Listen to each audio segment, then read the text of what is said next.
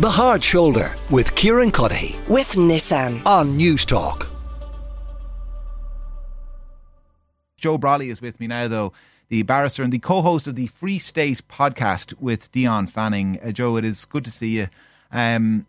Since you and I last spoke, I know you've borne witness to some really awful scenes. You were there on Thursday morning on Parnell Square in Dublin when this attack happened outside the school, when those poor students were injured along with one of the carers who had them in their ward. And, you know, without getting into the detail of exactly what you saw, because I'm sure it was horrific and would leave anyone shook, you would have also seen the response to it, to that attack, the aftermath, the intervention of Kayo, this Deliveroo driver who's become such a hero for so many. Maybe talk to me a little bit about that.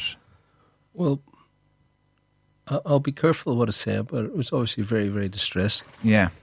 Because, you know, this very small child, you know, on the steps, totally lifeless.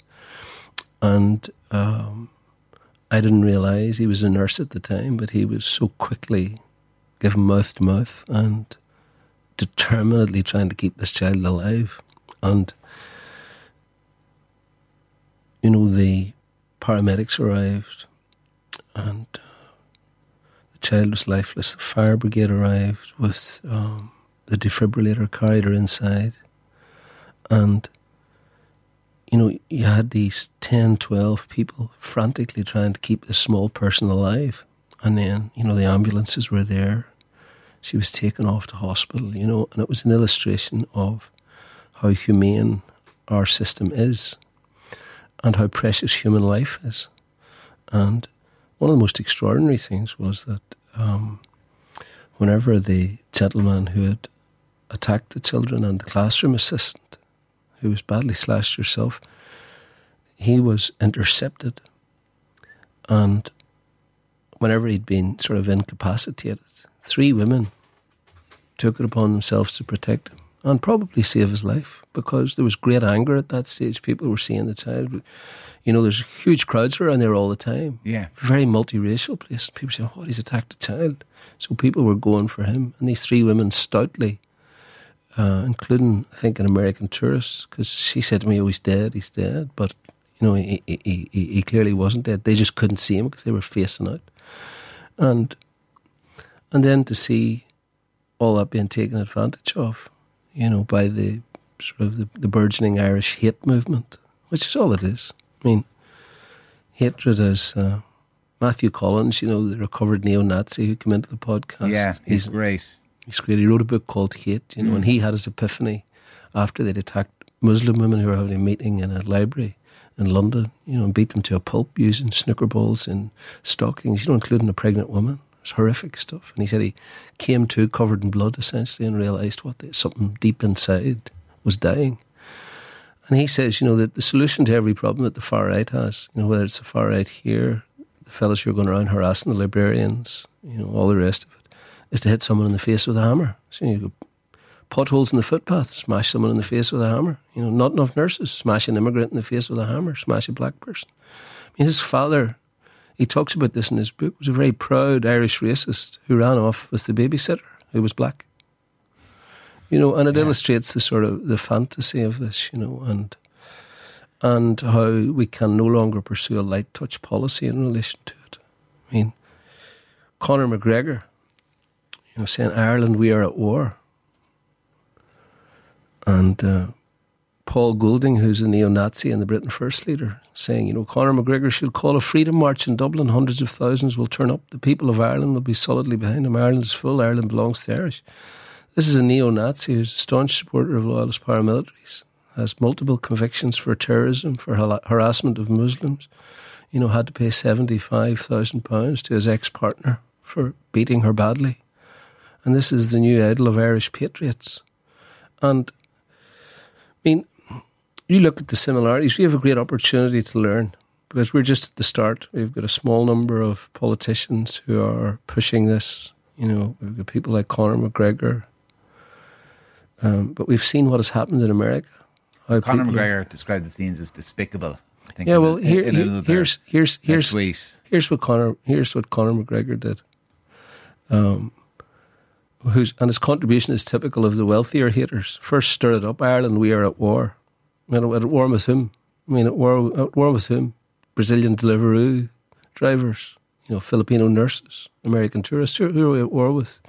And then when it kicks off, and I did see Conor on O'Connell Street when it kicked off, those were despicable scenes last night. And he uses 2 pictures. He must have done some research to find them. 2 pictures of non-whites looting in his tweet. And you've got the Britain First leader cheering this on, because the aim overall is to destabilise democracy and distract poor people from the real issues and causes of inequality. So instead of organising for social activism, they riot, attack and loot. Now what happens? Their kids go to prison. Their future's destroyed. Yeah. Families' future's destroyed. It's entirely self-defeating. And then you've got people like Suella Braverman, like Paul Goulding, like Donald Trump in America, calling them true patriots. They're not going to prison.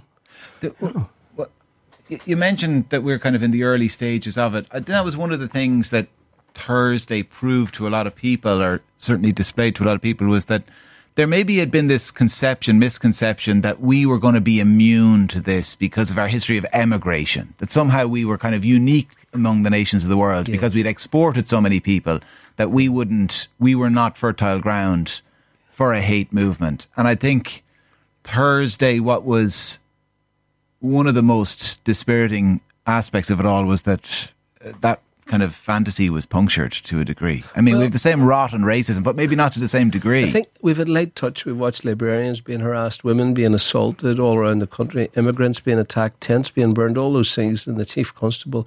And it's a tactical decision, a strategic decision that will have light touch.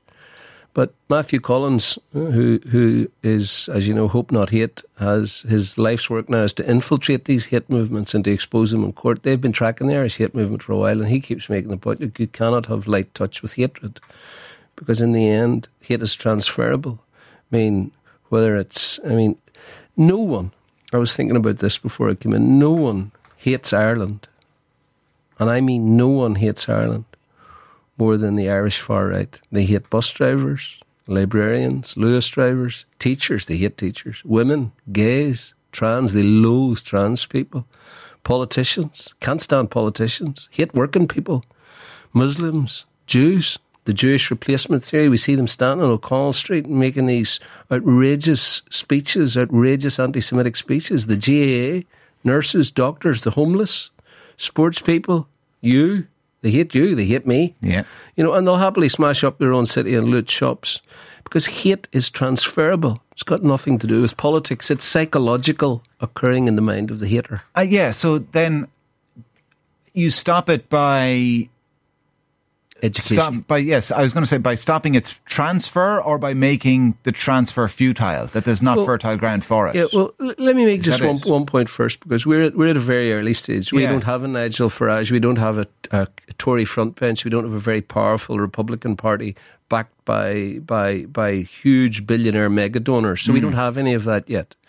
But you look at what's been happening in the UK. Suella Braverman said a few weeks ago, multiculturalism has failed. Now, her ma is a Hindu Tamil from Mauritius. Her dad is Kenyan. She studied in France. Her husband is Jewish. The Prime Minister is a Hindu of Indian origin. Both his parents were born in Tanganyika in Africa. Priti Patel, who's the Home Secretary, her grandparents were born in Gujarat, India. Her parents fled Uganda under persecution, and under her regime would not have been admitted to the UK. Sajid Javid, Punjabi immigrant parents in Pakistan. Kwasi Kwarteng, his parents emigrated from Ghana. With all of those ingredients, there's no reason to believe they should go down this road, but if they can do it, of course we can too. It's all about the money, it's all about getting the positions, the elite positions in politics, and destabilising democracy. And then, and that is why Finland in 2014 introduced a nationwide curriculum. Yeah, tell us about this. So what they did was they said, look, we're concerned, particularly at that stage, because they're on the Russian border, about all the Russian bots spreading misinformation, disinformation, deep fake videos, all of that sort of thing. So they did what they do in Finland. They set up a comprehensive curriculum. So from 5 years of age, kids learn that's a bot, that's an anonymous troll. They learn the patterns. movements. They break into workshops and discuss them. They watch deep fake videos. They learn to tune their ear to propaganda. They learn about hate movements. Because xenophobia and hatred of the black, the Jew, the Muslim, the Irish, it's all been there. They're recurring patterns. So a young Joseph Goebbels, he took a leaf from the British Empire's book, The British Empire, how they dehumanized the Indian people, disgusting monkeys, dwarfs, dogs with weasel faces, all of the things that their chief propagandist Rudyard Kipling used to write. And once you dehumanize people, well, then it's not that big a deal anymore. I mean, one of the WhatsApp messages that's been intercepted by the guards was one of the organisers of the riot in Dublin saying, kill a Jippo, kill a foreigner. It's time to take our country back. Kill them if you see them, he says. This is the end. This is war. And I wouldn't like to overestimate the problem, but part of the problem was that the guards have adopted a light touch. And as soon as we see the guards moving on these people, they'll very quickly break it up because there's no organisation yet. They don't have a political talisman. They don't have someone to rally around. Yeah. And what you're into is, what we don't want is the state to become a state of hatred and disinformation, like has happened in the UK. So, for example, Suella Braverman says the marches to the Cenotaph are peace marches. The Gaza march, the peace is a hate march. Yeah. 500,000 people go on that, no arrests, 2,000 far-right football hooligans, Tommy Robinson saying exactly, here's what Tommy Robinson said. He's the main neo-Nazi in England. Patriots, we must gather tomorrow to protect the Cenotaph, just like Conor McGregor's, Ireland, we are at war. It encouraged the far-right out onto the streets. 2,000 of them attacked the Cenotaph, violently attacked police officers. They broke through the police lines just a few minutes before the sacred minute of silence at the Cenotaph. Because their answer to everything is smash a policeman in the face, smash an immigrant in the face, smash a Brazilian Deliveroo driver in the face. And hatred there is mainstream. And the curriculum that Finland have, which continues throughout, it's pervasive throughout their classes. Yeah. So, and also what they've discovered in Finland, one is that children are extremely curious. They learn enthusiastically in a group about all of this. They're very interested in it. Of course, social media is a very important media for kids. And what they concluded was, amazingly, that kids don't hate immigrants. They don't hate black people. Yeah. They don't hate Jewish people. But what we can't do any longer in our society is take these things for granted that we've always taken for granted. Joe Brolly, barrister and co-host of the Free State podcast. Joe, always a pleasure. Listen, thank you very, very much. Matt Collins, who Joe mentioned, has been on the podcast before and is due again. His book, Hate, is a brilliant read. If you can get your hands on it, short of that, tune into the podcast and you'll hear what he has to say.